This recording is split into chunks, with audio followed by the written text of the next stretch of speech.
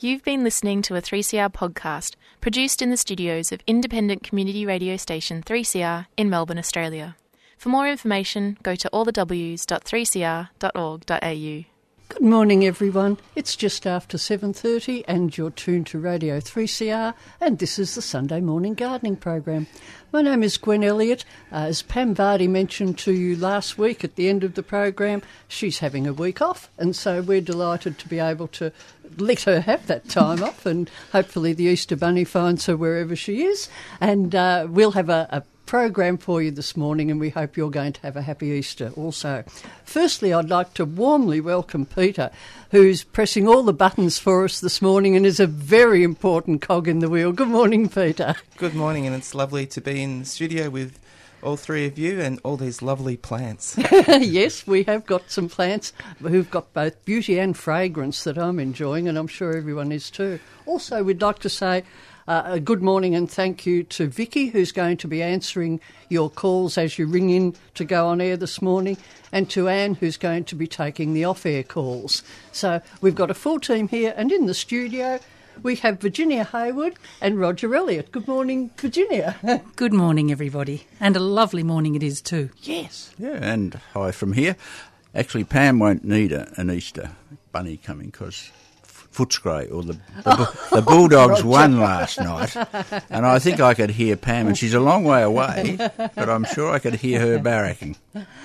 Look, it's been a great Easter. I was just delighted with the weather in Melbourne. For all the people who are camping over Easter, it's been fantastic. For all the people who were doing all sorts of outdoor things, raising money for the hospital on Friday, the weather was just so wonderful. And for gardening, it is wonderful also. So, except, I don't know about you, but my garden is so dry. I think a lot of gardens are dry now. And my tanks are empty. Mm. You know, I'm down to Yarra Valley. Yeah, I'm down to the last 8 inches. Mm-hmm. And I mean, they're very long and very big, my tanks, but even so, you can't really be draining that. I've done it before. Okay, well, we're going to have to suggest this morning that people get out there, look for the eggs in the garden and do a rain dance. Have all the kids out there with you doing a rain dance, and we'll see if it works. I'm desperate for a rain dance, but, you know, I have just watched every bit of rain, because we've had quite a lot of rain in Melbourne, and I've just watched it swing in over Warburton, and it gets nearby a place, looks at me, and then just turns right and goes to Hillsville. It's been patchy. Patchy. That's right. I was talking to people from Western District, and it's just extremely dry. Dry there. So, and I was just wondering this morning, sometimes we get a lot of people ringing up with questions. We'd like to hear some good stories today. Maybe some successes of people, or even, you know, pointers to maybe doing some things in a different way and a better way. So if people are out there and they've got some good ideas, please ring in. Yes, well, I've been sort of shot out of the water a bit already, because I was going to start off by saying there's a lot of, look, do get a pencil and paper ready, folks. There are a lot of plant sales on at the moment. And I was going to sort of mention that really it's the best time of the year to be planting in Melbourne. Now, Virginia's sort of shot me out. Oh, you can still plant. Look, I honestly do believe it is the best time to plant in Melbourne. We've been involved over the years in planting a few country properties up in the Grampians area and Wilson's Prom, down Gippsland area. And if you plant now, if you can give the plants a good water when they go in, there are two aspects, really. The days are getting shorter, which means if it hits the high 20 degrees or something, which is forecast by the Bureau, it'll stay there for half an hour, or not much longer, whereas in January, February, it might stay for 5 or 6 hours at that hot temperature.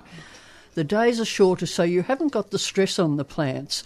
But the other big thing is the soil is warm at the moment. It's got warm over summer and it's warm. So if you plant your plants now, perhaps water them in with a little bit of something like Plant Starter, which is a product designed to promote root growth rather than necessarily the stuff we see above the soil. But, you know, planting now, the soil is warm. If you get inspired when you see things in full bloom in spring and plant then, the soil in Melbourne is cold. It's just been through a long winter. The soil is cold, and in 2 months' time, you're going to have summer temperatures. So despite, okay, Virginia's got wet, dry soil at the moment, and if you have got access to water, you would need to water the plants well when you put them in and keep an eye on them in the next few weeks. But that's why I'm so frustrated at not having had rain, because I'm desperate to plant. I love planting now. Yes. Yeah. Also, I think sometimes when people plant at this time of the year, they might just, if they go to a nursery, get a pot, and they may not have watered the pot properly before they plant. Sometimes it'll go in slightly dryish, and even if when you water, often that potting mix will repel or doesn't accept the water. So it's good to make sure that the plants have had a really good soak. I always soak mine in sea salt. Yeah, well, that's fine, and I think that's good. But walk around with buckets and with plants in it, in sea salt. But make sure that root ball of the plant itself is wet. The other thing, of course, is that many people will be today having sort of recollections of last weekend or the 4 days spent at the Melbourne International Flower and Garden Show. And if you're anything like us and lots of other people, I think you got a bag when you went in, and by the time you came out, it was filled with brochures, notes that you'd written down, and maybe products and things too, but everyone came away with heaps of ideas and inspiration. And this is the next weekend, so now's the time to act on them. So there's so much to do, folks. And now I'll mention some of the things that are on, and Virginia's got some notices and so has Roger. But there are lots of places where you're going to be able to still buy plants in the coming weeks if you didn't get them at the International Flower and Garden Show. Firstly, today, first Sunday of the month, Villa Alba is open. That's, of course, at 44 Walmer Street, Kew, and it's the Villa Alba Historic House and the R.J. Hamer Heritage Garden. It's open this afternoon, 1 till 4 p.m, with $10 admission or $8 concession. So that's something to do today, folks. Friday the 10th of April, my goodness, that's next Friday already. You just get over White Rabbits and April Fool's Day and you're approaching the jolly middle of the month, but we've got a few things even into May. But there's a meeting of the Keilor Plains group of the Australian Plant Society on Friday evening, 10 to 8 for an 8 o'clock start. That's held at the Uniting Church Hall in Airport West. I'll give the address in a minute because I should give the topic first. Actually, I think the topic might have changed, actually. I think they've got a special auction. Have they? Yeah, and I've just noticed in those notes. But if somebody from, whether Anne may like to ring in and just tell us whether they got the auction or is it the Eremophilia night. Okay, well, look, I'll give Anne's phone number. It is 9336 3228. It'll be an interesting night anyway because it's a very active group and we've been along there a couple of times recently, even though we live on the other side of town. There's no charge to go in and they have a nice supper. As I said, an 8 o'clock start, but get there about 10 to because there's always plants to look at that you can buy and seed you can buy and all sorts of things. Uniting Church Hall, corner of Roberts Road and Glennis Avenue, Airport West, and that's for the meeting on Friday night. And if you want further information, ring Anne 9336 3228. The other good thing about the group is they have a range of ages. Sometimes some plant groups tend to be a bit on the mature side, and but this has got, and their president is a live wire. He's a young man, marine biologist, and he's with it, which is good. Yeah. For those who are just starting out, I've got a few Australian plant notices here, but there's others as well. The Maroondah Group of the Australian Plant Society is conducting a 3-week introductory course on Australian native plants.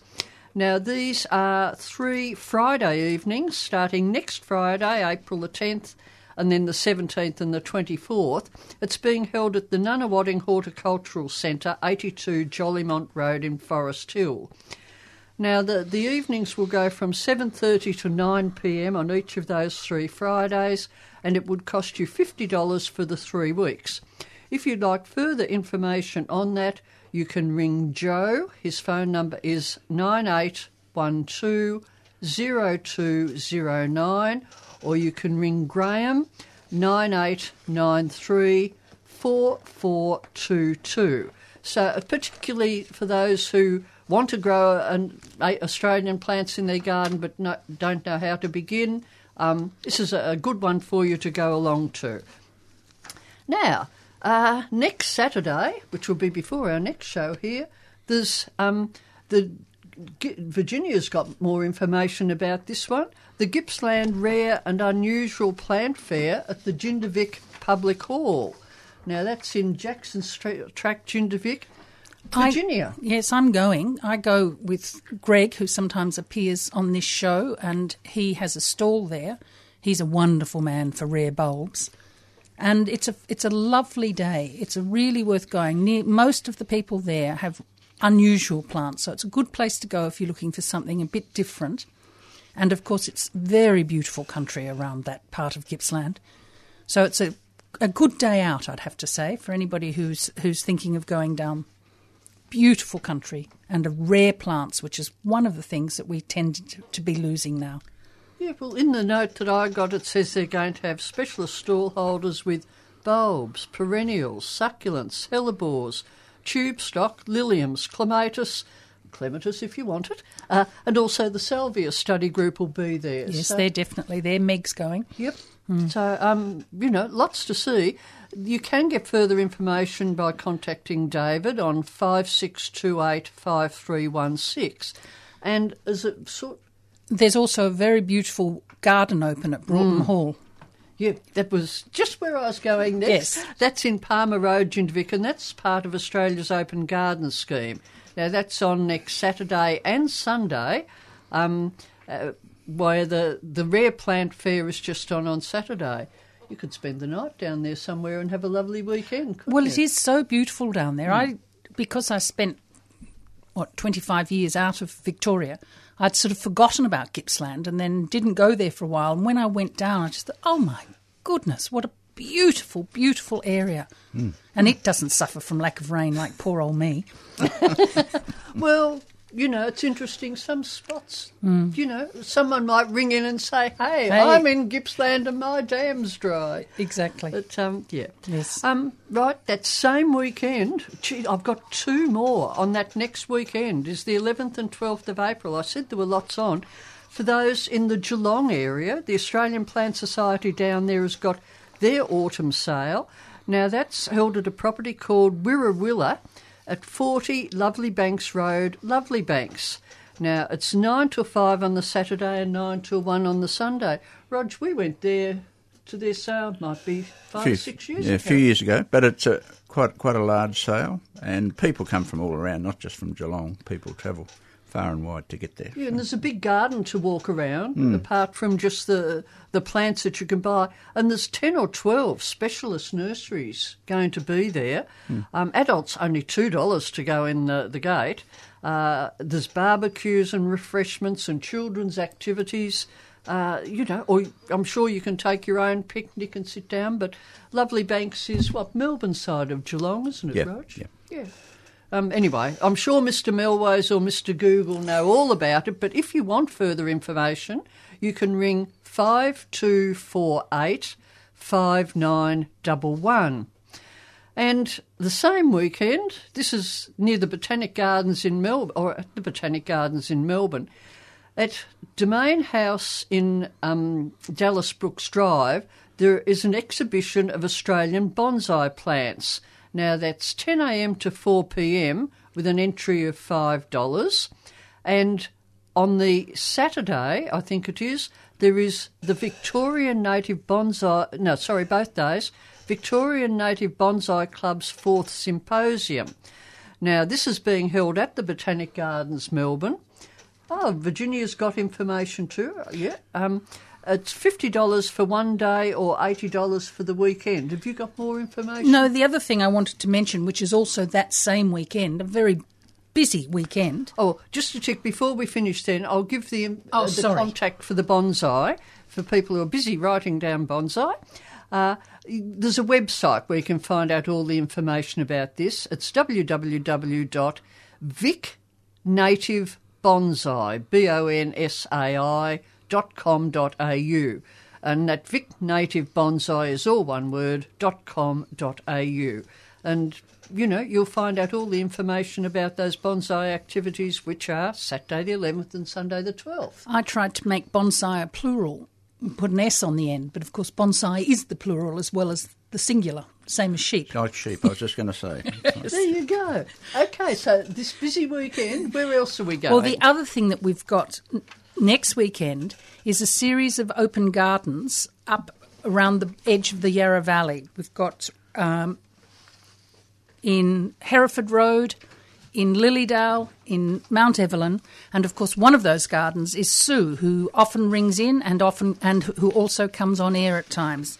Her garden is 11 Forge Road, Mount Evelyn, and it's a lovely garden. People would really enjoy that. She'll be doing sausage sizzles and have coffee and tea, and it's a perfect mix of both natives and exotics. She herself is a native propagator for one of the big wholesale nurseries. So there's plenty of natives in her gardens, and there's also plenty of salvias. It's a beautiful garden. There's a lot of colour there at the moment. So I would really suggest that people go. Both Pam and I will be heading up straight after the show, so we will be there if you come on the Sunday. And, of course, it's open both the Saturday and the Sunday. And there's 3 gardens in the area, so people think the open garden scheme has finished, but it doesn't finish for another couple of months. And it's important for people to realise there's still some lovely gardens to come. So that's 11 Forge Road, Mount Evelyn. And if you're looking in the book, I see that's listed, the title of the garden is Christie's Bouquet. Yes, there you go. So not Sue's garden, but Christie's Bouquet. And that same weekend, we've got open gardens at Essendon, Lilydale and Park Orchards as well. The open garden scheme is finishing soon, but it's certainly going out with a bang. So, you know, on the 11th and the 12th, you can go to Essendon, Lilydale, Park Orchards, Mount Evelyn. And if you want any further information on all of them, www.opengarden.org.au. And both Lilydale and Mount Evelyn are close together, so you could easily do the two. Oh, yes. But you couldn't do Geelong and Jindervik. No. Are you doing Jindervik and Mount Evelyn? Absolutely. My goodness. And the following weekend, of course, is Tesselars.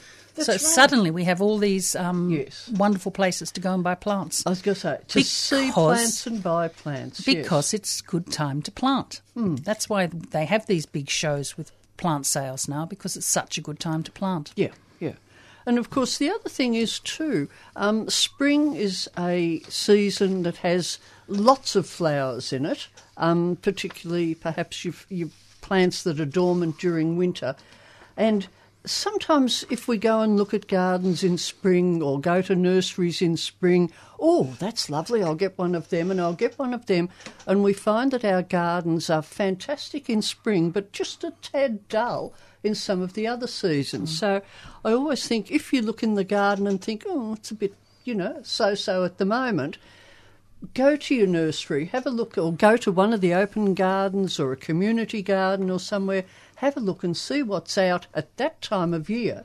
And, that gives you inspiration to lively up your garden. Absolutely. And as Tim Entwistle, the director of the Botanic Gardens, says, a lot of our best displays are actually at the end of winter and the beginning of spring, which he wants to be an extra season, thinking that we really should have 6 seasons. That's Sprinter. And I must admit, my garden in August is absolutely fabulous.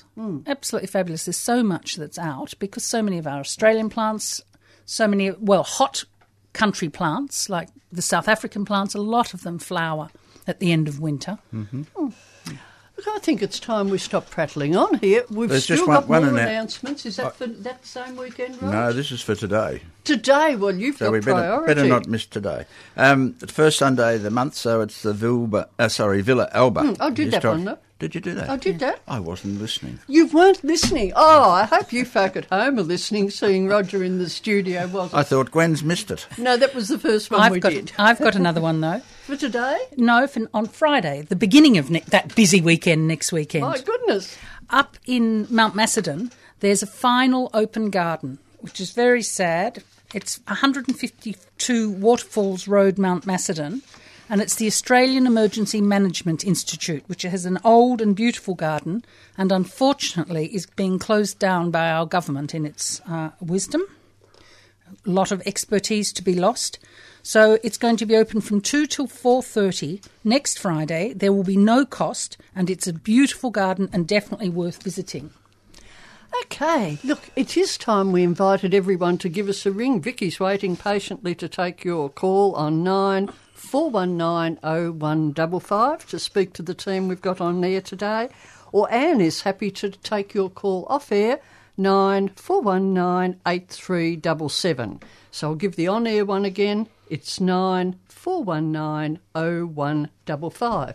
And we look forward to hearing your questions, also your comments about what you're enjoying in your garden at the moment, what you saw that inspired you at the International Flower and Garden Show, or any other activities that your garden group is doing that you'd like to mention on air this morning. Please give us a call. Okay, I've got another one I'll top in, and then I've just about finished, I think. There's a plant sale on the Mornington Peninsula on Sunday, April the 26th. So that's at Arthur's Seat, actually. It's at Sea Winds, Purves Road, Arthur's Seat. It's the Mornington Peninsula Australian Plant Group, and that's 9:30 to 4 p.m. If you want further information on that one, here we go, mornpenapps@gmail.com. That's all one word, M-O-N for Mornington, P-E-N for Peninsula, and APS for Australian Plant Society. And that weekend, the 18th and 19th, the one before, oh yes, there's a number of open gardens at Hurstbridge, Langwarrin, Emerald, and the one I thought that I should mention, see, some of these gardens, now that the open garden is finishing, might not be available again. And another one which people might like to not miss out on is the Mosaic Garden in Hawthorn. Now, this is the garden created by the late Margot Knox. We've been there and, it's been in the open garden scheme for years and years, but particularly, as the title said, the Mosaic Garden. It's very centrally located in Hawthorn. If you want further information, have a look at the guidebook, or again, www.opengarden.org.au. I've also got one more. There's a cider making workshop on April the 19th. So that's not next weekend, the weekend after. It's the weekend that the Tesla's big sale is on. And it's a cider making workshop from the Heritage Fruit Trees people. It's at 297 Back Raglan Road in Beaufort. The website is lifestylefarming.com.au. It's $190, and you're very much encouraged to wear appropriate clothes, dressed for the weather and farm conditions, leather shoes or boots. If it happens to be hot, please bring some water. But we will also mention this again next week because it's the week after that it's occurring. Okay, some lovely apple trees up there too, and that'd be great. Okay, those numbers again to speak on air this morning, 94190155, or Anne is on the off-air line at 94198377. Now, we said we've got some lovely plants in the studio here this morning. Roger, would you like to pick 3 to start with? 3? My goodness. Well, last week, Stephen was talking about lovely pleated grass, and was it called pigeon grass? I'm trying to remember, which is very naughty. I should have checked up. But anyway, I've brought in another pleated leaved plant, and this is from Queensland on the east coast, and it's called Molinaria, Molneria capitulata, Capitulata. And it has this quite ornamental foliage. The leaves are probably around about 4 inches or a bit more, 10 centimetres wide, and they can get up to say half a metre or a bit taller. Forms a clump, and then it has this intriguing way of flowering. It has these bright yellow flowers in dense clusters right at ground level, and it's really an interesting foliage plant. It likes a bit of shade, does better in shade, but it doesn't like a cold spot. It likes to be in a warmish spot to do well here. But it's a plant you can grow in a container. It mixes well with ferns, and but it's just got this lovely pleated leaf to it. Sometimes the leaves might get a bit tatty on the ends.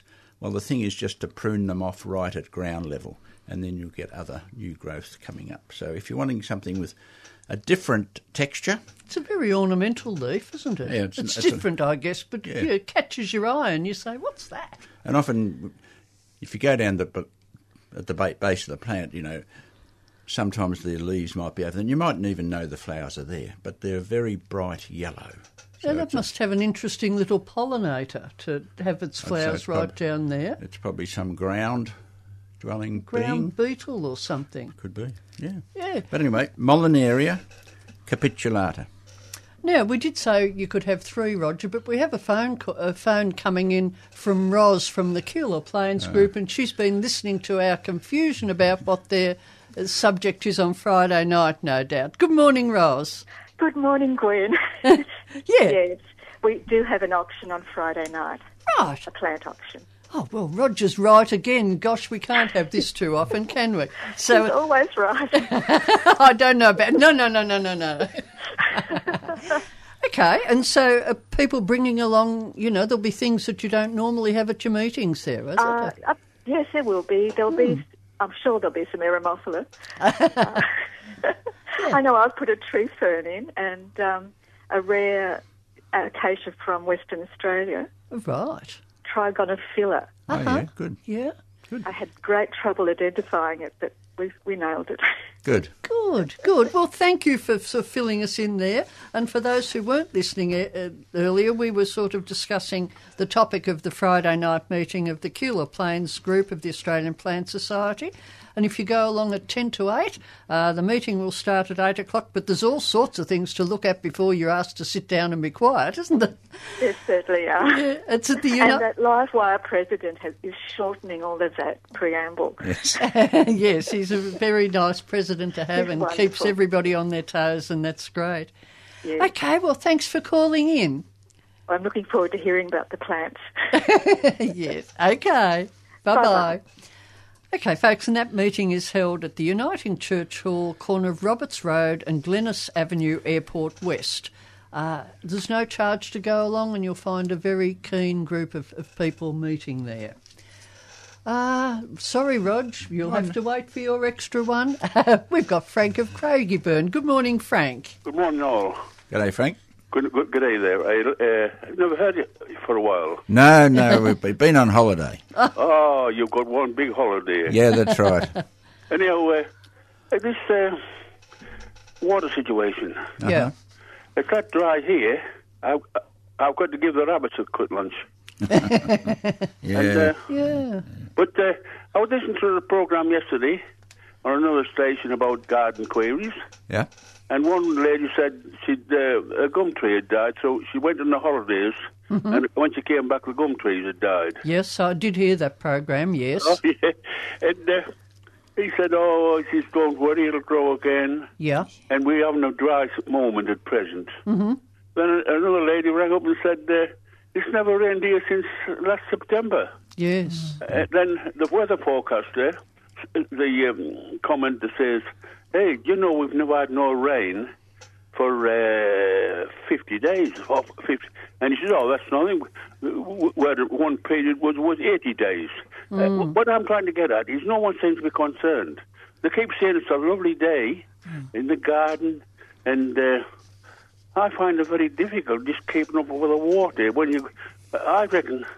Well, one of them suggested we should have water restrictions, or, like... Yeah, well, I think that's, I don't think we ever should have gone off the water restrictions that we had, really. Yeah. I saw someone hosing down a driveway yesterday. I was so horrified. But that gets to my bait when they keep saying, another lovely day. Then they say, chance of rain, like it was a curse, Yeah. Then, but I'd like to make a suggestion. I find it hard to grow plant trees.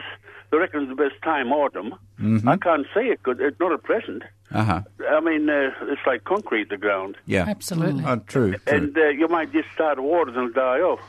I've lost a few trees, but I'd like to mention a few trees in my area, that's North Melbourne, that seem to survive on the dry weather. Well, Malucas, Bottlebrush. What's the Latin name?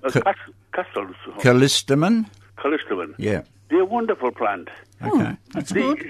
And and this year they're flowering twice. Okay. Flowering, half of them are flowering twice. Good. So then you got the buckthorn. Yes. That'll grow anywhere. That's right, yeah. Hawthorn. They might make good fences. Yes. Then you've got the grevallea. That's a wonderful plant for the dry weather. Once it gets established, there's a few like that. You might help me with a few more. Yeah. But the good old gum tree.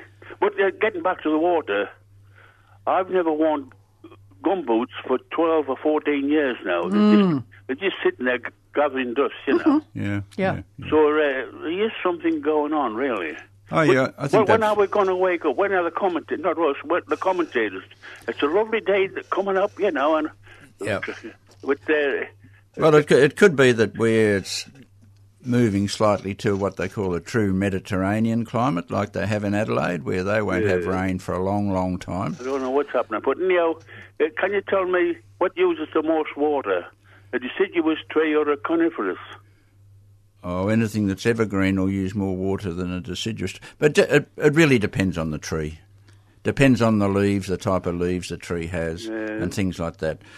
Things with, smaller leaves, finer leaves, probably won't use as much water. I've forgotten to mention the good old she oak. Yes, I was just thinking of the same thing, Frank. You got the dripping she oak, lets the sun in. And the crepe myrtle's another one, Frank, that seems to survive. Crepe myrtle, I remember that. Japanese myrtle or something, a liquid amber. Anyhow, getting, like that... like the water situation seems to be pretty serious. Yeah. Well, often if you don't mention these things, people don't think about them. So you just need to spread the word that things like this are happening, and we're not getting as much rain, and therefore maybe we do need to go on to water restrictions again. Just politicians, change the water restrictions because it's a good vote catcher. Another good one for this climate is the saltbush. Yes. No, that's right. But I've noticed the native grasses. I've got all the ordinary imported grasses have died off months ago. Yeah. But the native branches, the native grasses are coming up in bunches. Yeah, good. But the rabbits don't seem to bother them. That kind of grass. No, it may be a bit too harsh for them. But anyway. All right then. Okay, well, thank you. Thanks, Frank. Thank you kindly. Good on you. Yeah. Bye. Frank was talking about that eucalypt that was mentioned. It was on 774 yesterday morning, and it was the Eucalyptus cassia silver princess that the listener had, and the main trunk was dying a bit. And the advice given was, okay, if that continues to die, if you cut it near the base, it will shoot from the lignituber and everything, but...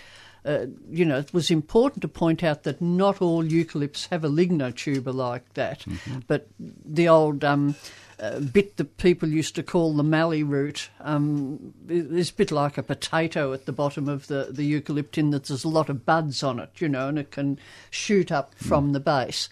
But are not some of the casias grafted? No. Oh, no. None of them. Shouldn't be, I don't think so. No. Don't think so. Maybe, but... There may be, but usually they're grown from seed, and they'll form a lignituber. If they develop well enough, if they develop without too much fertilising, there's a much better chance that the plant is going to develop a lignituber. If they get too much feed, they don't have to worry too much about that. So if they grow them slowly, much better than growing them quick. Okay, the number again, 94190155, or off-air 94198377. I think one of the other things that has been sort of mentioned for many years and is worth repeating is to get the skeleton, the bones of your garden in good, reliable plants for your climate.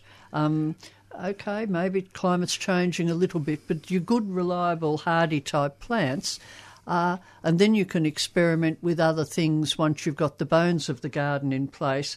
And the other thing is grouping together the plants which you know are going to need supplementary water when there isn't rain. Okay, and maybe the rest of your garden you can say, okay, particularly in larger plantings, you're on your own, but I'm going to water the plants that need water, or we do this with the plants that need shade. If they need shade, we put them in a spot where it's got protection from the sun. But we need to really do our homework and see whether the plant likes water, and particularly people growing veggies and food plants, that you're going to have to give them extra water. And if you look at something like the Botanic Gardens in Melbourne, they've managed to cut their water usage by over 40%. Yes. Because they've actually been very sensible about how they've grown things together. Yeah. Okay. But even just carrying on with what you were saying, Gwen, about choosing plants, I can always remember there's a chap, Glenn Wilson, who was really one of the pioneer landscape designers, architects using Australian plants from the 1950s onwards. And Glenn used to always talk about just choosing basic plants, and he would mention Melaleuca, Callistemon, she oak and Grevillea, depending on which Grevilleas. But he was suggesting, if you wanted to start off, that can be your base listing of plants, and then you add to those later. And even just hearing, Frank talk about Callistemon, he's out Craigieburn way, and very dry, and they're flowering a second time. That's good value. So, yeah, sometimes we get a bit too carried away sometimes by growing. We want to grow a lot of these so-called exotic, even rarer plants. But, if you're just starting off, it's good to have these basic plants. And Glenn did a book called Landscaping with Australian Plants, and it was published way a long time ago, but it'll be in libraries still. And if you want to get hold of that, it's a really good book. Yeah, we were mentioning before with the Keilor Plains meeting that one of the plants that might be featured there is a group called Eremophila. Mm-hmm. And I think that's a prime example because Eremophila was initially thought that word meant desert-loving, but it really means a dweller of inhospitable places. And, we can kill Eremophilas very readily in areas of Melbourne where we get rainfall more than Eremophilas like. They are somewhat desert-loving plants. You can grow them wonderfully up in the Wimmera and the Mallee area, and out in the Keilor side of Melbourne, you can grow them better than you can in the Dandenong Ranges. But there are groups of plants that do like dry conditions and won't tolerate excessive moisture. So, it's just a matter of, finding out what you can grow successfully and then going for it. And I've got lots of lovely things in my garden that are just dormant in that real heat of February. Oh, yeah, well, that's right. And a lot of Australian plants, that's their dormancy period. If you start watering them, over-watering them, that can end up being the end of them. So they'll rot off. Yeah, because it's totally different to the Northern Hemisphere, where the cold's the dormancy period. Here it's our hot and dry period. And I've got some lovely South African bulbs that are coming up now. And so this is the thing about my garden, looking at times, parts of it look wonderful in winter because... Yep. And I don't have to worry about these things in February. I mean, February for me is the time when I'm least interested in my garden because it's just suffering. I mean, you should be able to plant a garden well so it has absolute summer cheer as well. And I do have a lot of things that look fantastic in summer, but not much that looks fantastic when it's 40 degrees. Oh, no. Luckily this year you're probably we didn't looking have a bit bedraggled too. At 40 degrees, I'm very bedraggled. Roger, one more plant instead of being rude there. Over the years, or probably last 15 years or so, people have been going mad on lily pillies, syzygiums. And a lot of them do get very large, and they're very good for screening and other things. And I just know where we're living now, there's a row of Syzygium australe, which is one of the lily pillies, and it's just got masses of fruit, and the fruit are just so tasty. They're really wonderful fruit to eat. But there are some other, there's one we brought in today called Syzygium smithii. This used to be called Acmena smithii, but all the Acmenas are now Syzygiums. And this is called Allen Magic. It's ALLYN Magic, MAGIC. And it's a compact one. It'll get to about 1 metre unclipped, and it's got this lovely new growth. What colour would you call that, Virginia? Coral. Coral. There we go. Very good. And so if you're just wanting something low, if you've just got a small area, it's a great plant. And it'll tolerate full sunshine, shade, and it doesn't mind a little bit of dryness, but it wouldn't like to be dry for extended periods. So you just have to watch it. It looks like a hedging plant. Yeah, excellent dwarf hedging. You can keep it probably to 50 centimetres high if you want to, half a metre. But you can let it grow longer. So, I was going to say, some of the Syzygiums are low. They've been bred as low plants, Tiny Trev and a whole lot of others, whereas others grow 5 metres or more. Bigger. Okay. So check out them. If you want to look it up with Mr. Google's help or something, I was thinking this would be a wonderful word for Scrabble. I haven't played Scrabble for ages. Yeah. It's Syzygium. Do you have 2 Y's in Scrabble? That's what I was just wondering. I think you do. I think you do. I think there's only a Q you only have one of, but there's not many only ones. But if you had a Z and 2 Y's, you'd almost kick the board over. You would. Syzygium would be wonderful. Syzygium.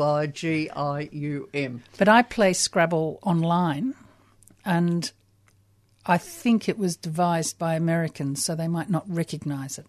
That's always a problem. Yeah, it's Chambers Dictionary, isn't it, for Scrabble?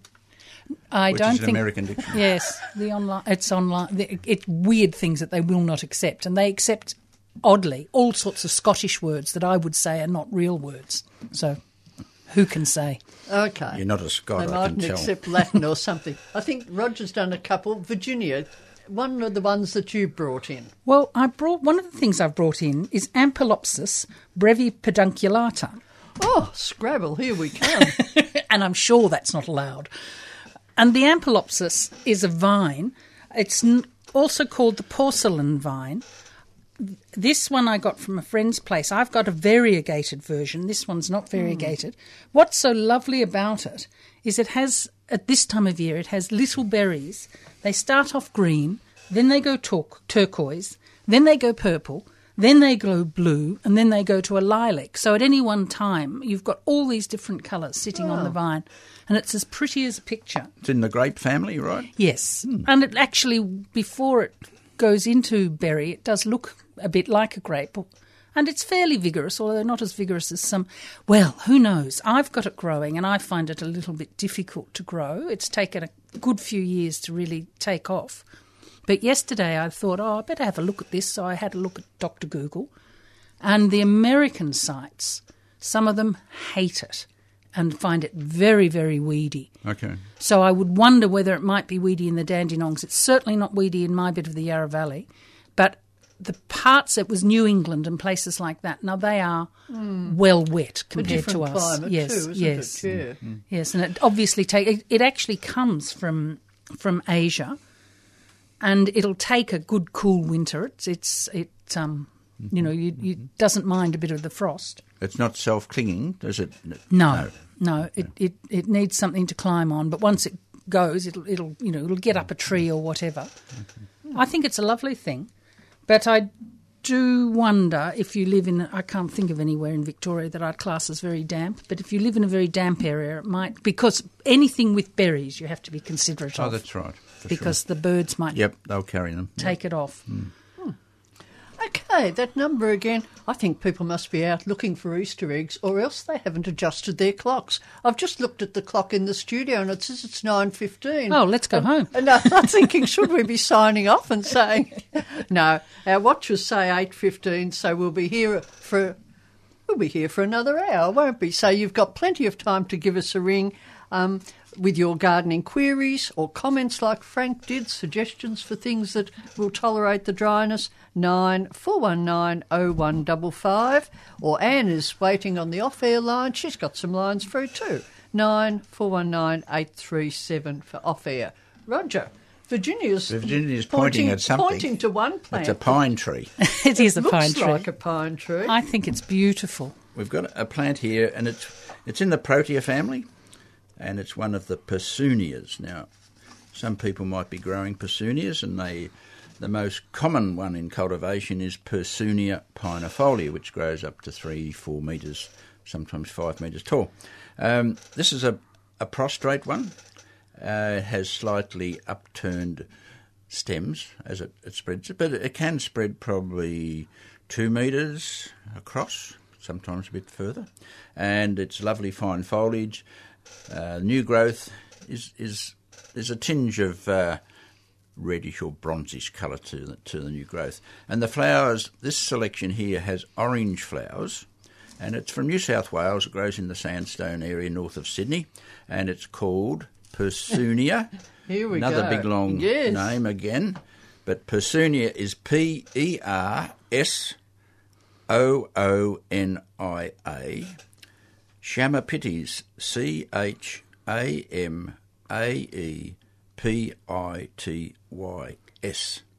And so one of the things with some Persunias, the flowers are very rich in nectar, and they can have quite a strong perfume. This is one of them. So you don't put it near your front door or your bedroom window or things like that. Put it a bit further away. Because it's not a nice smell. No, some people would like it. That's the same with any smells. It's always amazing to hear people talk about a plant that has a perfume, and some say, "Oh, I love that," and other people, "Oh no," But anyway, Persunia Chamaepitys. It's a little bit hard to find. Usually, you might have to go to a specialist nursery. Well, we mentioned all those Australian plant sales coming up, and you'd certainly be likely to find it at those because it's a very popular plant. And this plant came from the growing friends of Royal Botanic Gardens Cranbourne sale the other week, so they have them down there, but their next sale is not till, what's it, maybe October, I was thinking. August, yeah. Okay. I know that they have them at Karanga. Yeah. Because I bought some in the Karanga sale. I got some from Sue's nursery, a goodly while ago now, the big one, and have planted them, and they're coming up. I had to, in fact, protect one of them recently because the rabbits had started. Oh, yeah. Rabbits can really love them while they're young, so, they The like G-bung. that sort of holiday. G-bung. G-bung. There's a pub in Hawthorne called right. the G-bung. The G-bung Club. G-bung Polo Club. Yeah, Yes. and I think even maybe Mr. Lawson wrote a poem. But I think that the foliage, there's a bed in the Botanic Gardens that used to be old azaleas. They were, it was as tall as my shoulder, and they'd been there for 100 years, and they all came out. And they've put a couple of lovely things, a ground-covering coria, which is very beautiful, and a G-bung, a ground-covering Persunia, and the two together just look beautiful in that bed. Good. Although I've put one in on my frog pond, and I put it in a while ago, and it must have grown at least half an inch in 2 years. Yeah, sometimes they can be a little bit slow to get established, but once they get a hold, well, let's they hope. can. Yeah, well, we hope for you too, Virginia. Yeah. Okay, we're going to go to Glen Iris now, and I think we might have a eucalyptus query. Good morning, Debbie. Oh, good morning and happy Easter to all of you. Thank you. I've got a question. I have a relatively young garden. It's about 2 to 3 years old. And I planted a Eucalyptus multicollis, the whipstick gum, with the intention of coppicing it. Yes. And once it got up to about roof height, which was quick, I cut it off at ground level, and now I've got umpteen shoots coming up. At what stage do you pick and choose which ones you want and get rid of the rest? Like You can even start now if you wanted to. Oh, really? Yeah. Oh, okay. So to get that fan shape, I want it to cover a garage wall. Okay. Yeah. So I can do it now. Yeah, look, depending, have you got an idea of how many stems you want to have? Yes. Yeah, I want about 5. Okay. Roughly. Well, all right. Even if how many stems you've got there now? 20 or something? Oh, at least. Okay. Yeah, well, it look. looks like a bush. Yeah, that's right. Okay. Look, I'd take half of them off now. Okay. And then you can start choosing the ones, in the direction you want them to go. The other one, I've also got Eucalyptus perenniana, the spinning gum. Are they the ones, can you coppice them or not? You can. You can, because what happens with the spinning top gum, they're just the juvenile leaves, and with age, you'll lose all those if you don't coppice. Well, you mean they'll be replaced by a less attractive, it'll be, those spinning top leaves are just the juvenile, they'll gradually drop off, and you'll have typical gum leaves with nice narrow gum leaves and slightly pendulous foliage. But if you're wanting to retain the spinning top leaves, to have them on your plant all the time, you would need to remove some of the, or do some coppicing so you get new growth coming from the base. So they have actually gone bananas. I don't know how tall they are. I think they're already up to about 8 metres. Okay. So And can I coppice them? Yeah. So have you got more than one trunk on the spinning top gum? One, and it's quite thick. It's thicker than your leg. It's huge. Yeah. Okay. Or is it too late to coppice? No, look, I think it would be all right, but when I give such advice, there's always a proviso that it may not work. But the other thing to do is to prune back the branches that you've got, and see if you get some juvenile growth come out of those. Because already the top half of them, at least 4 metres of them, would have the adult leaves on them. Okay. Well, look, you could cut back. You can prune them back quite hard, and they should respond okay. All right. So when should you start with that, Roger? If you're planting a tree tomorrow that you want to keep that juvenile round leaf on, would you do it every 2 years, every 3 years? Yeah, probably about that, Virginia. Yeah, and then if you get multiple trunks, even if it means just thinning out, taking maybe 1 or 2 out each year, then going next year take another couple of the older ones out. They have some of them in the Melbourne Botanic Gardens. They actually treat it as a bush. Yeah, and they're looking for the. That's right. The one called Pulvirulenta, Eucalyptus pulvirulenta, that retains those leaves all its life pretty well. But you can do that. Yeah. So is that helpful? It is. Thank you very much. I'll go out and get the saw.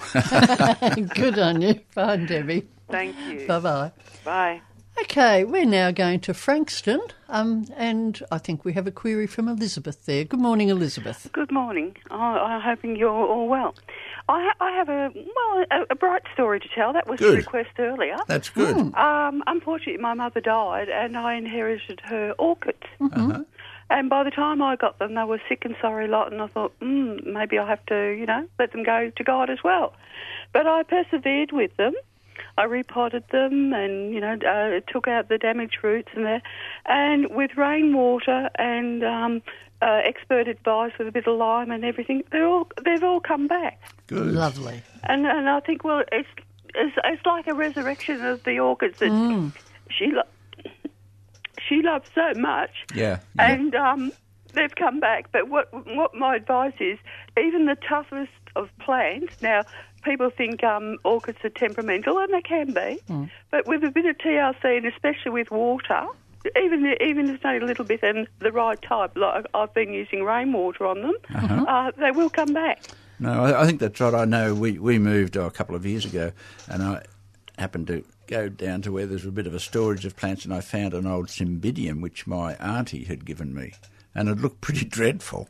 But we took it with us, and it has flowered, and it's got a new lease of life. And so it just shows you a lot of, some of those, the orchids, the epiphytic type orchids that don't, grow in soil, they will put up with amazing conditions sometimes and still survive. Yeah. Well, I have saved some of the back bulbs, so I'll try with a little bit more effort to see what I can do with those. Yeah. But in appreciation for some of the things I have done for my mother, a sister gave me another type of orchid. Now, I know the Cymbinians because they're the ones I've been had such a good result with.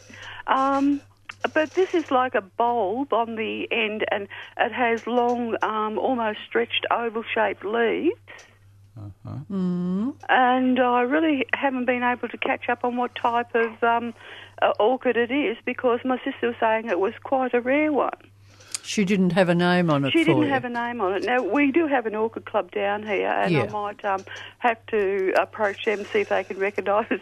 Yeah. And don't get me wrong, I'm laughing a little bit here.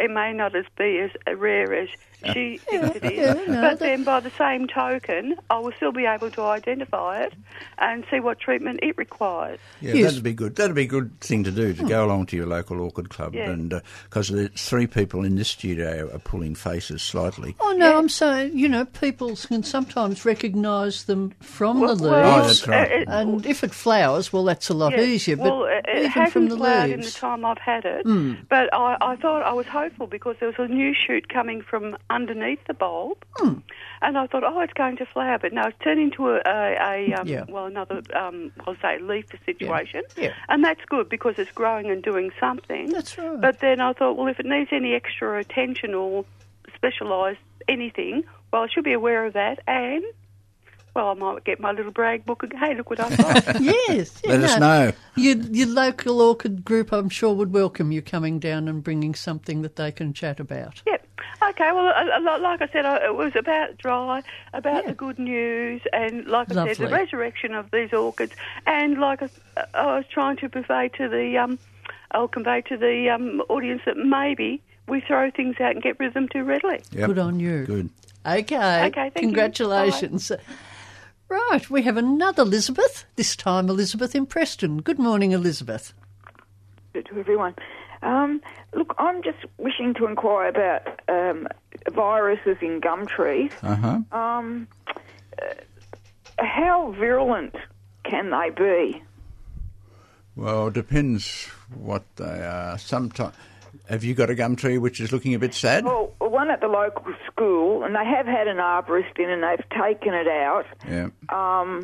And they've used the wood chips around the beds, which worried me a little bit because I thought, but they assure me that I saw an arborist and they assured me that they'd be okay. But yeah, that should be okay. Yeah. Yep.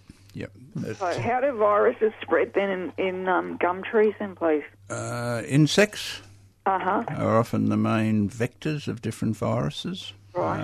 Things like whitefly and that, they transfer viruses from tomato to tomato and other things. Little insects like that can be a problem. Aphids and things. So there's many, many viruses around, and a lot of times plants cope quite well with them.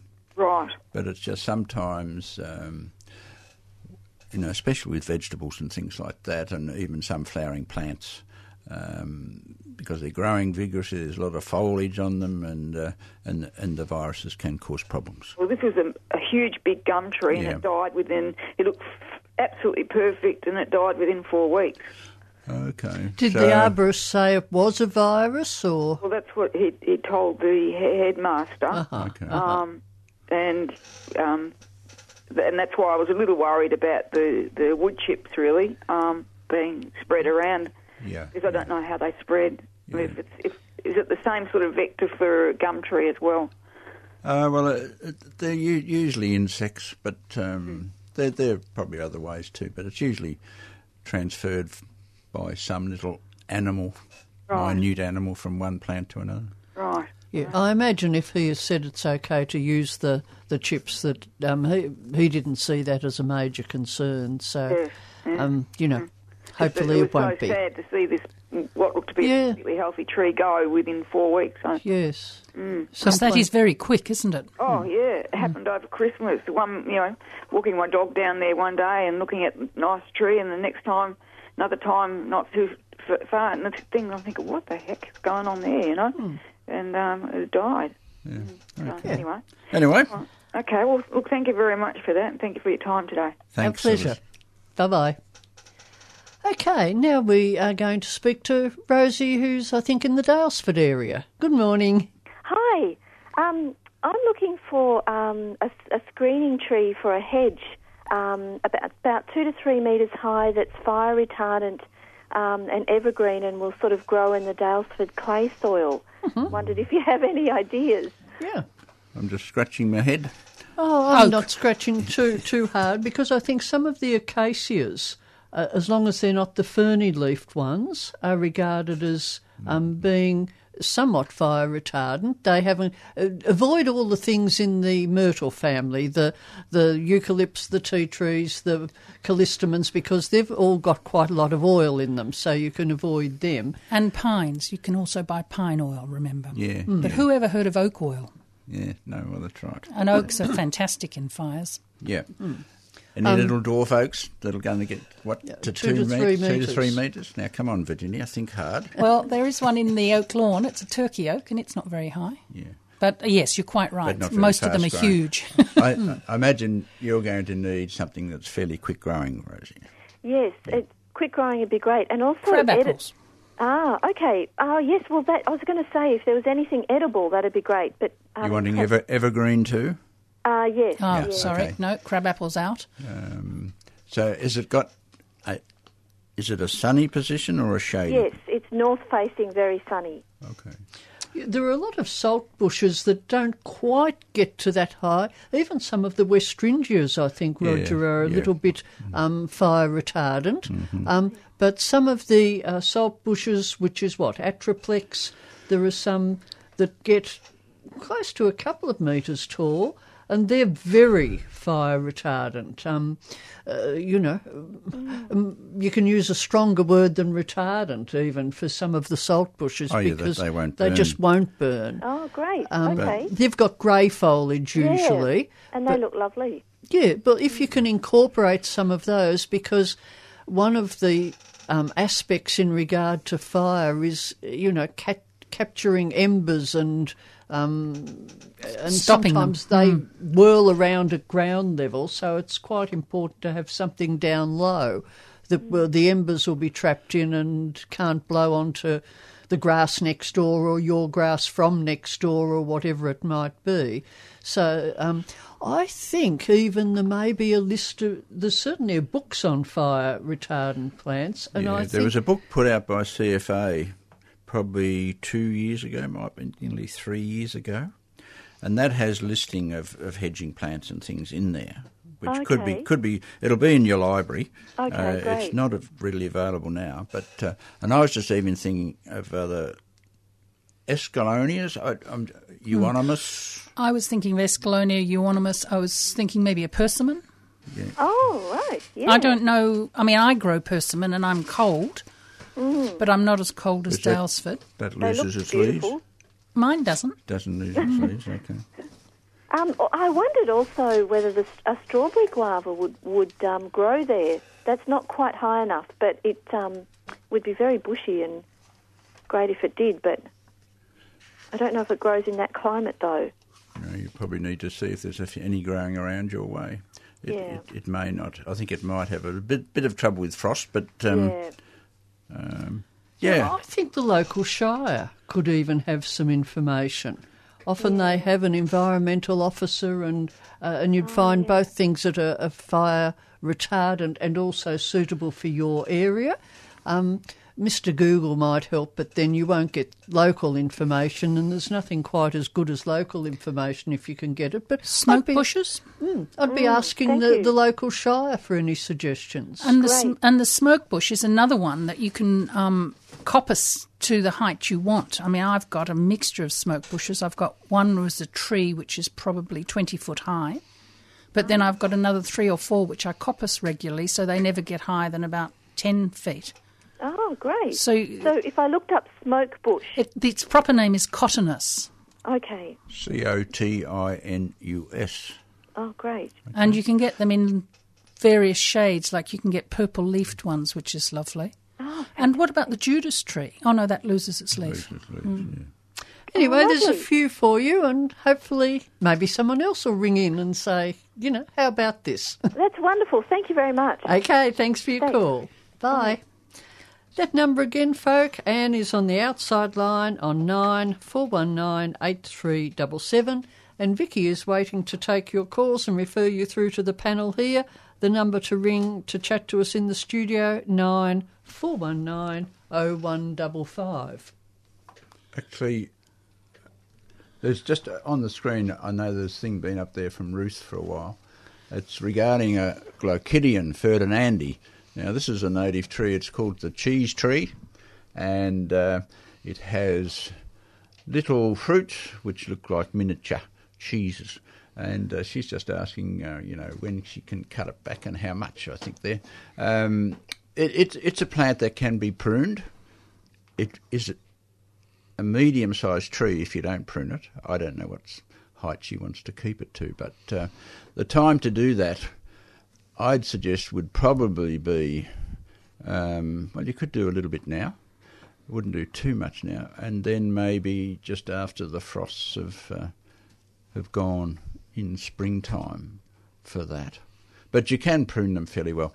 Another thing she's after is Phaeus austral. One of the orchids, went to repot. I would suggest probably August, September, but I haven't grown that plant, but there is a lot of information, on the web about. It's a beautiful orchid, very tall, growing orchid, lots of flowers. And then Tripladenia Cunninghami is a ground cover plant, and it has usually very pale mauve to mauve starry flowers. And to repot that, if you've got it, or divide. Once again, I'd tend to do that probably August, September, as far as redividing. But Tripladenia Cunninghami is beautiful. They've got lots of plants in the Botanic Gardens in Melbourne around. You see them on edges in various places, and they flower for a long time. And dark green foliage in the lily family, or broad lily family. And that dark green foliage is so lovely on a hot day. Yeah. So hopefully, Ruth, we've helped you there. I've got a question.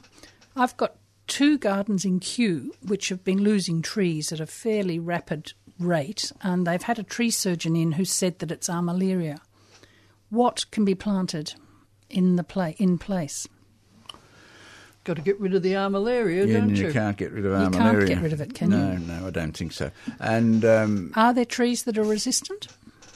I don't know whether there are many trees resistant to armillaria. Armillaria, folks, is a root fungus, and you get sort of orange mushrooms. Little honey fungus, little bundles, and then they get bigger and bigger, actually, and then they go very furry as they disintegrate. Look, we should do a bit of work on that and just try and find out. But armillaria's got really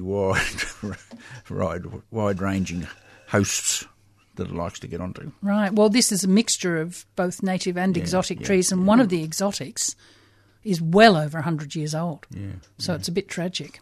No, look, there probably are. I just can't think of any at the moment, but we should.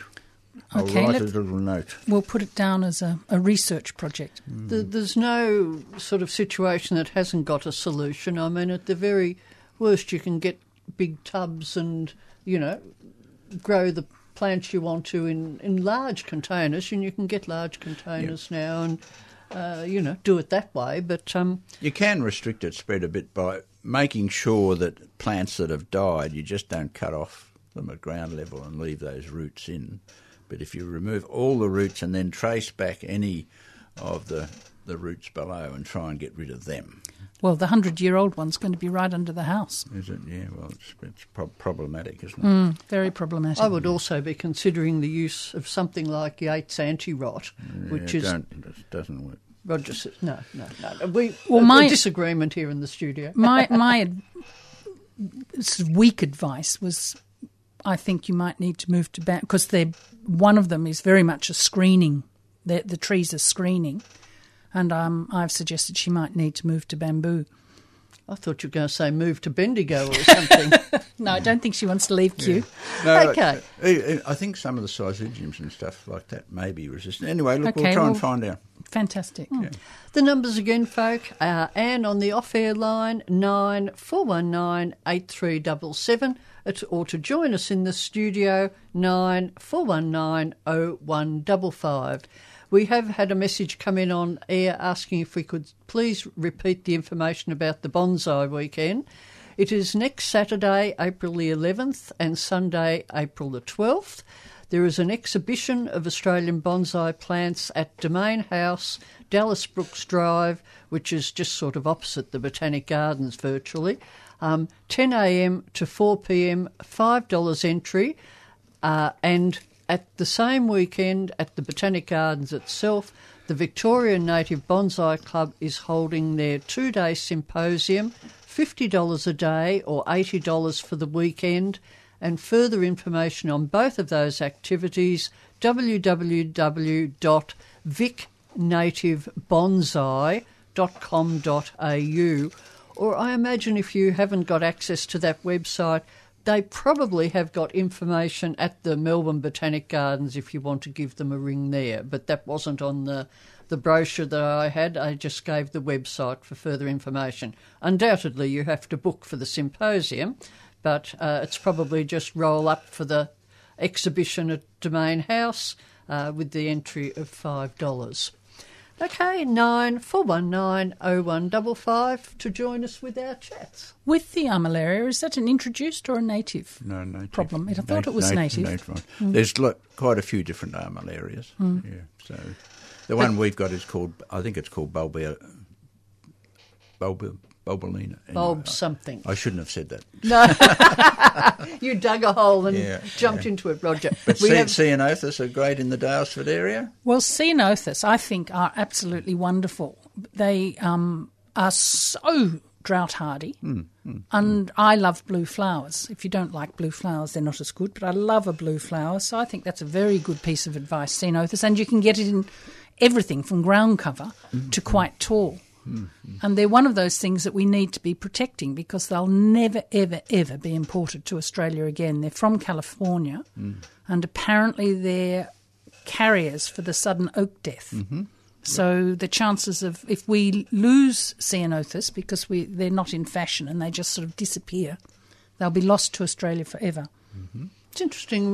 The one that is grown most in, I think, or very widely grown in Australia is one called Blue Pacific.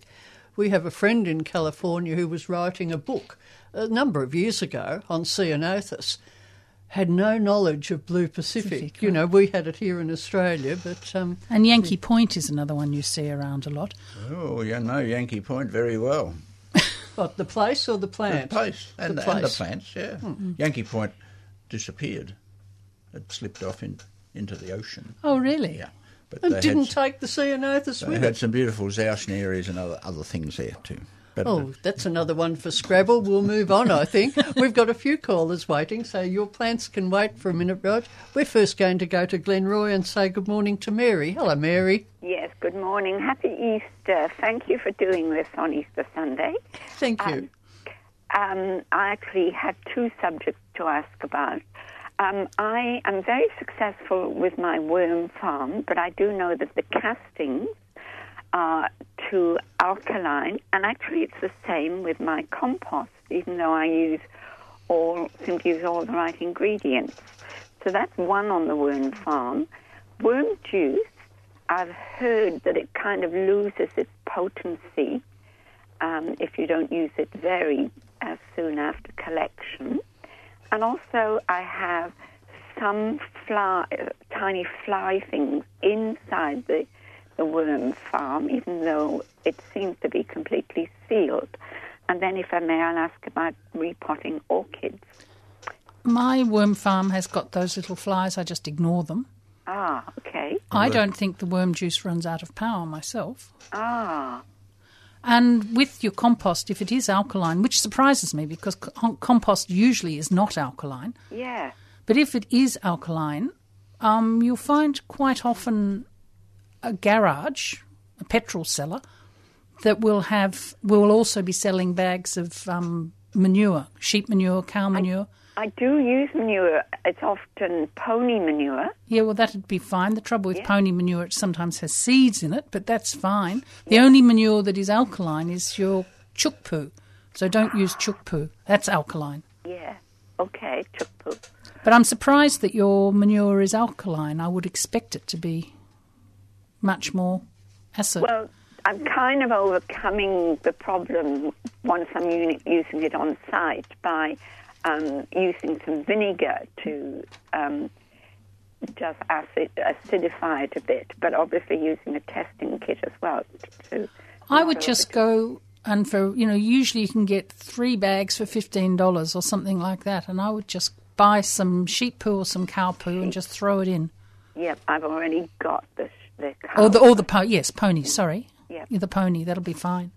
And I kind of need to repot some orchids at the moment. Is that risky? I wouldn't have thought so. Okay. Just make sure you're using a good orchid mix. Yes. You don't want to put orchids into something that's heavy. No. I would make my own, and I know that you've got to have it coarse. Very coarse. Chunky. And not too much wood, because there may be tanning in it, but some compost and other loose things.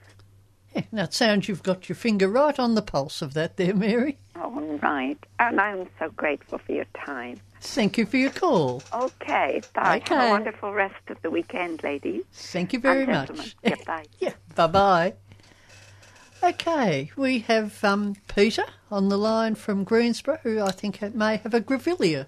Isn't it lovely? We've got a little computer screen here that Vicky puts through to us, and we know who's going to come and just vaguely what he's going to talk about. Good morning, Peter. Good morning. How are you all? Well, thank you. Excellent. Dua grevillea. Yep.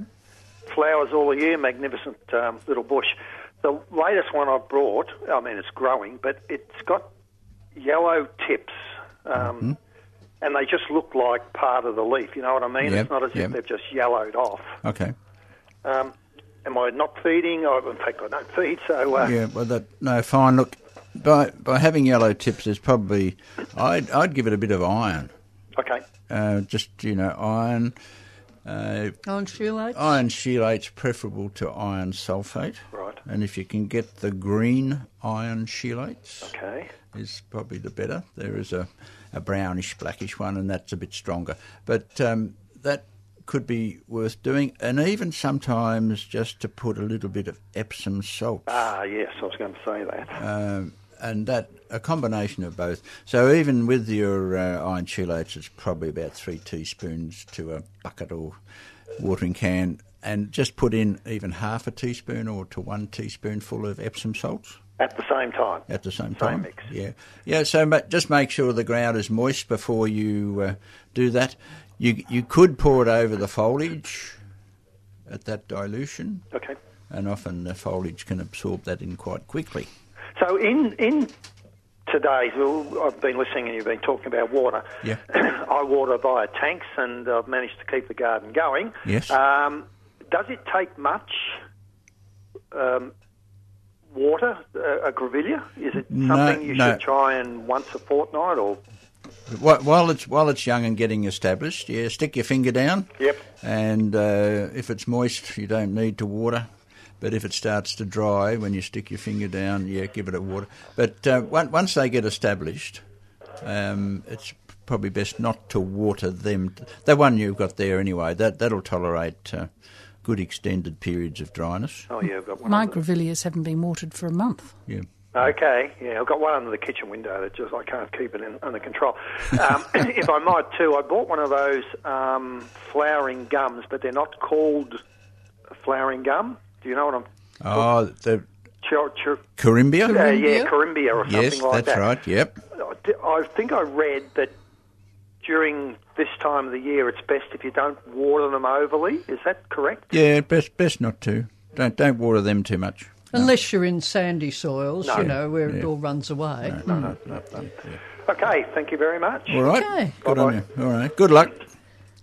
And for those listening, you know, we have got grevilleas from all over Australia, and so some will tolerate much drier. In fact, some need very dry conditions. You can find them growing out near Ayers Rock. But the Dewar one is from, I think, Roger, the Dewar National Park? Yeah, southeastern New South Wales. Yeah, sort of Jervis Bay. Oh, yeah, but around that area. Yep. Sort of area. And it's in rocky sites. DEUA, I think, isn't it? Or something like that. Yeah. Yes. And so it does depend on where the plants come from as to what their tolerance is. And there are other grevilleas from Queensland who like quite an amount of moisture, but that one's sort of, you know, rocky New South Wales, sandstony sort of area. And I think Peter was saying he had one which he couldn't keep under control, maybe. He certainly has a grevillea under his window. They do respond quite well to pruning. Definitely. And it's a red-flowered one usually. There is a white form, but a red-flowered one, and as he said, flowers most of the year, so you get very good value. But as far as pruning of those sort of things, it's good if they're growing vigorously. You know, if the plant is not growing vigorously, don't prune too hard. But if the plant's got a good go on, well, you can give it a prune. Yeah. Okay, we've got a full board here almost, but Anne has got some lines available on the off-air line, 94198377. Right now we're going to another Anne online from Oak Park. Good morning, Anne. Oh, good morning, panel. I saw in the shop some very nice bulbs. They were jonquils growing in white china pots, but when I lifted the pots up there was no drainage, and I was wondering if I wanted to copy that and buy some bulbs and put them into nice pretty china containers, would they have to have holes in the bottom? They absolutely would. They'll rot if there's no drainage. And what about, I've got two very large stoneware pots, but they've, once again, no holes in the bottom. What can I do? What you could do is put an ugly old black pot inside the pot. Right. So and sit it on something so it's up above so that it does drain. You'll have to occasionally be aware of how much water is in there. But that's one way of making the ugly black pot look decent, is put it into something that's attractive. Right. But just be aware that the water's going to collect in the bottom, and every now and again you might need to take the ugly black pot out and then tip out the water. Right. But every plant has to have drainage, whether it's a bulb or otherwise. Well, bulbs, I can't think offhand of any bulbs that don't need drainage, but there are other plants that would like to sit in damp, but bulbs are not amongst them. Right. So bog iris or something? Yes, exactly. The Japanese iris, that will sit in and even, I mean, things that like damp soil, lemongrass likes to have its soil fairly damp, and if you grow Vietnamese mint, you can grow it in wet soil, really wet soil. Or carnivorous plants such as Sarracenia, but it's not a bulb. But you can get water plants that, if you just want to use a container without holes, and we've certainly got some of the carnivorous Sarracenias looking stunning at the moment in pots that are filled with water. The other thing is, my sister likes the burnt orange chrysanthemums specifically. Where could I get hold of some so that I can grow some, do you know? Not off the top of my head. Chrysanthemum Society may be a way to go. Yeah, or, you just try your local nursery or, see how you go from there. All right, I can do that. Okay, well, have a lovely week, panel, and thank you. Okay, thanks for your call. Okay, we have got a couple of free lines now, so 94190155, and while you're ringing in there, we're going to speak to Ali. Where's Ali from? Armidale. Good morning, Ali. Good morning. I'm a seasoned armillaria gardener. Oh, good. We need people like you to tell us the right thing. Well, we've had it in this area for 20 years. Yeah. When it first appeared in my neighbour's, he had someone from, I think it was then called the Department of Agriculture. Yeah. In, and she said, well, virtually the only thing that is resistant that they know of, because there's not a lot of research done in this area, is Pittosporum, but I don't know which Pittosporum because he just passed this information on to me. However, I have found, my garden is densely packed with plants. Mm-hmm. So, you definitely can keep gardening with armillaria, even though it's a vile fungus, and there's absolutely nothing that you can put on it to get rid of it. That's right. Root aid things just really don't help at all. However, I have found that it always comes up sometime in June. Yep. So if you're really watching for it, as soon as those the fruiting buds come up, get rid of them. Make sure that no little bits drop off. Mm-hmm. They can come up very quickly and open quickly, and of course, once they open, the spores drop. Yeah, they sure do, don't they? They do, and very fast. You can go one day and there's nothing there, and then the next, you're too late. However, I have found that although I've lost plants, trees, and shrubs over the years, you can really, if you're just onto it all the time, and in that period, it's only in June, you really can manage. And I've found that if I get all the fruiting buds, then I really don't have any losses in that year. Okay. So that's my experience, and I think that's really the only way you can manage it. Yeah, well, look, thanks very much for that, because I know, it is a problem we had in our garden in Heathmont, and one great big red cedar tuna started, died on one side, but it kept going, yes. but and then just all of a sudden you'd find a branch had died back, and so that's how it often affects trees. Well, depending on which root it. Yeah, that's right. That's right, where it's at. So, look, thanks very much for that. Am I right in thinking that it affects trees more than other plants? Trees and shrubs, yes. I think because with the things like perennials, the roots really don't go down far enough. I think that's probably the explanation. Because I've never heard of salvias being affected by armillaria. No. I haven't. My neighbour did lose a pelargonium once, but that was because it was in a pot, and then the root went right down through the pot into the ground. Uh-huh. But by and large, plants like that are okay. It's really trees and shrubs.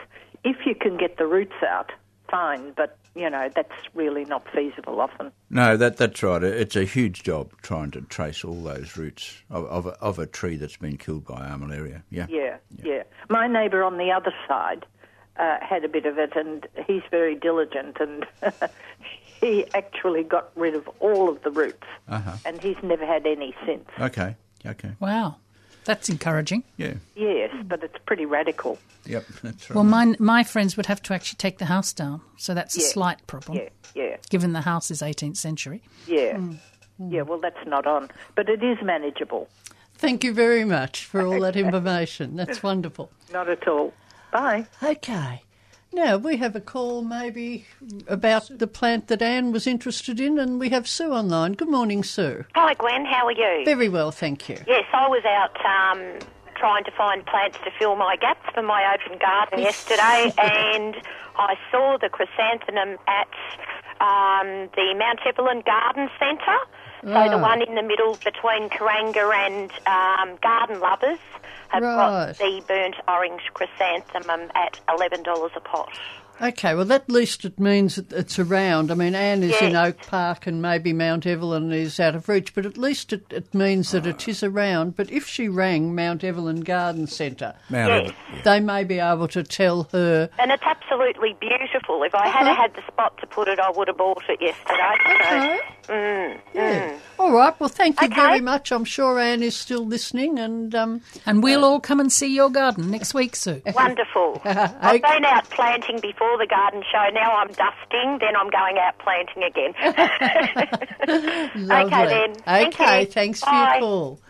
Right, it's now 9 o'clock on Melbourne time, which is not daylight saving, for those who have just woken up or been awake for hours. I forget which way we went, but we're going the right way. It is no longer 10 o'clock. It's not 10 o'clock, so it's too early for morning coffee. You've got time to go out and do some gardening for an hour before coffee, and we'll be on air for another 15 minutes. If you'd like to join in the conversation, 9419 0155, or to speak to Anne off air, 9419 8377. Roger, we've got time for... What was that, Virginia? There seems to be a question from Anne looking for something that will be attractive in a very shady area. Oh, there's so much, isn't there? Where Plectranthus. I start with Plectranthus and Roger's got one. Roger, tell us about your Plectranthus. Plectranthus is in the mint family, if people don't know Plectranthus. But there's a whole range of them. I forget how many different Plectranthus. There might be 80 or 90 or even more. Australia's got about 20 odd, or a bit more. And one I brought in today, you won't find in nurseries hardly ever at this stage. Hopefully down the track you will. But it's called Plectranthus cremnus. And it just grows on the... more or less the heads around Coffs Harbour and south of Coffs Harbour down to Crescent Head and places like that. And it's a low-growing one, nice soft greyishy green or greenish grey, no, greyish green probably, leaves, and it has these quite deep, nearly purplish flowers, and it just goes on flowering. It's been flowering at our place now probably for 3 months, and it'll go on for much longer. And the thing is, if you cut off the old flower heads, then you get new flower heads coming from the sides, on the side shoots. But other Plectranthus, there's Suavia, just of the native one, Suaviolens, which has a purplish flower, a more greyish leaf. There's another one, Graveolens, which is Graveolens means scented, I think. It can get quite tall with bluishy purple flowers. There's one around at the moment, Eclonii, which is as tall as a body. Eclonii is probably one of the spectacular ones. It's beautiful. You'll see it around in a lot of gardens at the moment. It's head high, but it flowers all the way up and in purple or white, and it's absolutely beautiful. Yep. I grow a stunning one called Zuluensis, Plectranthus zuluensis. I think it must have come from South Africa. I think it might. When I went to the South African, to Kirstenbosch, I was stunned by the Plectranthus. They had so many Plectranthus. But even on the 40-degree days, they look terrible, but they always come back. Oh, that's right. They're a good indicator of extreme dryness. Actually, if things are really, really dry, they'll go flop. But and there's the so-called Argentatus, Plectranthus argentatus, which is around. That does really well under shade and Dog's Bane. Yeah, Dog's Bane, which stays very, very low. Yeah. That smells horrible. It does, but it's flowering well at the moment. I know it's around. So Plectranthus. Other things for shade. I think there's a heck of a lot of plants that are suitable for shade, but I think, Roger, there are two different areas of shade, and I know Karanga Nursery have got information sheets. One is plants for shady dry, and the other is plants for shady moist to wet areas. Yep. There are lots of plants in nature that grow underneath other plants, and they don't grow behind fences and houses in nature, but certainly under trees. And sometimes they like shady dry and sometimes shady moist. So I think that's the thing you've got to work out first, whether your shady area is moist, if it's woodland or if it's dry shade. Or whether the big trees are hogging all the moisture there is and, there's not much there at all. So, clivias or clivias do very well in dry shade. If people are wanting something like that, they flower for such a long time. So, there are quite a few different things. Yeah, Karanga's website probably has all the things on their list, or they could probably post you out a copy of their leaflets. You'd need to ring them on 9760 8100 or all your local nurseries if you ask for plants for shade, but make sure you're aware whether it's moist shade or dry shade. Yeah. Okay, we better go to our next call. I think we have John who's in Rosanna. Good morning, John. Morning, panel. I bought a small crepe myrtle and it's actually called a zuni on the pot, which I think is a lilac flower. Anyway, the problem is that where I want to plant it, I dug down about a foot, and it's clay. So shall I put it there with? I've got soil to put in. I've got fresh, good soil to dump in the hole. But would that work or not? If you're going to always make sure that you incorporate that clay into your soil that you're putting in your hole. Yes. So what I've chopped out already from the hole, I should mix with the soil when I fill the hole. And even make it wider, not deeper, but wider. Yeah. So the hole's I can't get it more than about a foot deep because it's so hard. And wider. Yeah, but I'm saying I can widen it, but I can't make it any deeper, Okay. Have you got a good fork? Yes. Even if you could work your fork into that clay in the base, or even pour some water in there and leave it sit for a day before... I've already done so. Have you? Good. 2 days. That's good. Well, that's excellent. But I was worried about whether that would make its feet too wet. No, probably not at this time of year. And by the time you put other soil in that will absorb that. So I could make the hole probably twice as wide. Yeah, that's what I've got. That's a good idea. About idea. a foot wide by a foot deep now. Yeah, okay. Look, a foot deep should be... How deep's your pot? Your pot is probably about half a foot. Yeah. Yeah, or be 8 inches maybe. Yeah, that should be fine. But there is a product called Ground Breaker. Yes. I'd even get some of that and put that in because it is a really good product and it will help just separate out some of those clay particles. So I'll mix that in with the soil and the returning clay when I put it in. Yeah.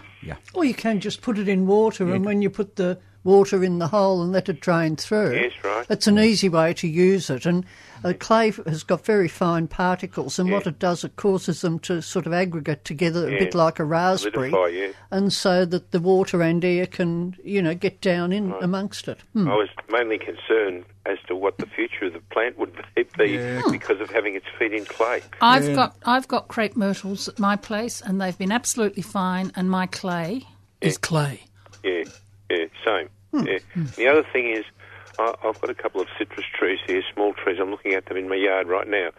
And at night time, we often come out and find there are small little lizards scarpering all over the limbs.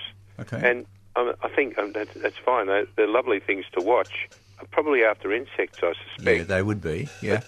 But, they wouldn't touch the fruit or the leaves, would they? No, not little skinky type. Yes, lizards. Those sort of things. No. There's a family of them. Yeah, they'd be fine. How lovely! And the damn possums get at the fruit sometimes. That's right. Yeah.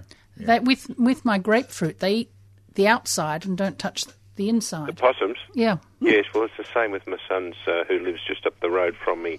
He's got an enormous orange tree which is sort of constantly fruiting. It's a miracle, and that the possums get into it. Yeah. Yep. But the lizards won't be causing. They'll be doing more good than harm. No, well, this was more facetious. This question. I'm sure they weren't getting limes for their gin and tonics or anything like that. But well, that's all really. Thanks for the advice. And Roger, what was that name again for the? Ground Breaker. Ground Breaker. I must go write it down straight away. Yeah, that's a multi-crop product. There are similar products around, so anyway, have a look at your nursery or stuff and it'll be there. All right. Thank you very much. Good on you. Thanks, John. See you. Bye. Right, we've had one call off air from Jan saying she has Melaleuca wilsoni and coastal banksia are not flowering after 2 years. What should she do? Jan, I'd suggest you have a cup of coffee, a nice book, relax and just, be, as Roger said, don't be anxious. Give them time. They'll flower when they're ready. And if you need to prune them or anything to have them the shape you want, go for it. But, you've got plenty of time yet. They'll flower when they're ready. Yeah, the Melaleuca wilsoni flowers on old wood. So you've got to get the old wood first and then you'll get flowers right up the stems and it'll be quite spectacular. Okay, we're now going to Bentley East to speak to Ruth. Good morning, Ruth. Oh, good morning to you all, and thank you for your show again. Pleasure.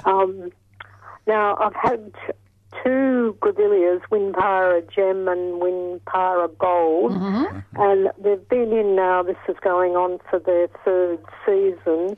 They've never done well They grow, but they always look like they've got dieback, except for the, so I'm thinking of taking them out. Yep. I've done all the sea salt and, all the watering and everything, but I'd like to put in their place 2 Leucospermum cordifolium. Oh, yeah, yep, fine. Now, and then I'm just wondering what to do with the soil once I get them out. I've got compost and stacks of leaves and all that sort of stuff. Do I just build the soil back up for a while, or what would be the best? They don't want too rich a soil. No, the Leucospermums, that's right, Virginia, they don't like it too rich. So don't pour lots of compost in. That's the main. So you're on sandy soil at Bentley East? Oh, we've been here for a long time and it was never very good, and I've just gradually built it up with all that stuff. Yeah. But a little bit will be fine, but not too much. And as long as they're getting plenty of sun, they should do fine for you. And the drainage is good. Yes. I've gone through and checked all that, and I was just at my wit's end with these two. I just don't know what else to do with them, and I thought, right, you've had a good enough go. Yeah, okay, well, that's the thing to do if you're not happy. Put something else in there, but hopefully the Leucospermum cordifolium is such a beautiful plant. So. Yes, but definitely don't overfeed it. No, okay, right. Well, then that's pretty good. So if I just turn the soil over and use just a tiny bit and let it be. Okay, well, thank you. Thank you. Okay, thanks for your call. We're quickly running out of time this morning, even though we have an extra hour somewhere along the line, but we do have time to talk to Ken, who's in Sunshine. Good morning, Ken. Good morning. Look, I was just having a bit of a chuckle. I was shifted in Sunshine 41 years ago, and it's very clayey soil, and it's excellent soil, actually. Yep. Clay is a great soil. What I did, I mixed sand. Yep. And you wouldn't get it any more coke dust because I worked for the gas and fuel, and I was able to get a whole heap of coke dust.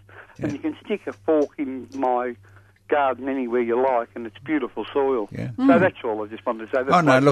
That's coke dust has got some really good things in it. It's got stuff called IBA, indole butyric acid, which is one of the rooting hormones, and so it's really good for plant growth. And even brown coal. Crushed up brown coal is excellent too. So it makes a good additive. And clay soils, you can grow more things in clay soils than you can in sandy soils. Yeah, that's right. It made me laugh. I must be a nut. I moved in the house in June, and I dug back and front every night before I went to bed and I put in a lawn, and they had my garden planted out ready for spring. Anyway, good. Your program's fantastic. It's the best there is. Thank you for contributing. Happy Easter. Okay, Ken. Thank you for contributing to it. Okay, that's about all we have time for, I'm afraid. Big thank you to Peter, who's been just pressing buttons, I won't say madly, enthusiastically. Thanks so much, Peter, for getting up. Such a pleasure to be here. Thank you. Happy Easter. Yes, and to you. And thank you to Vicky and Anne, who've been doing all the work off air, and to Virginia and Roger. And Pam will be back next week. So thank you for being involved, and bye for now. You've been listening to a 3CR podcast produced in the studios of independent community radio station 3CR in Melbourne, Australia. For more information, go to allthews.3cr.org.au.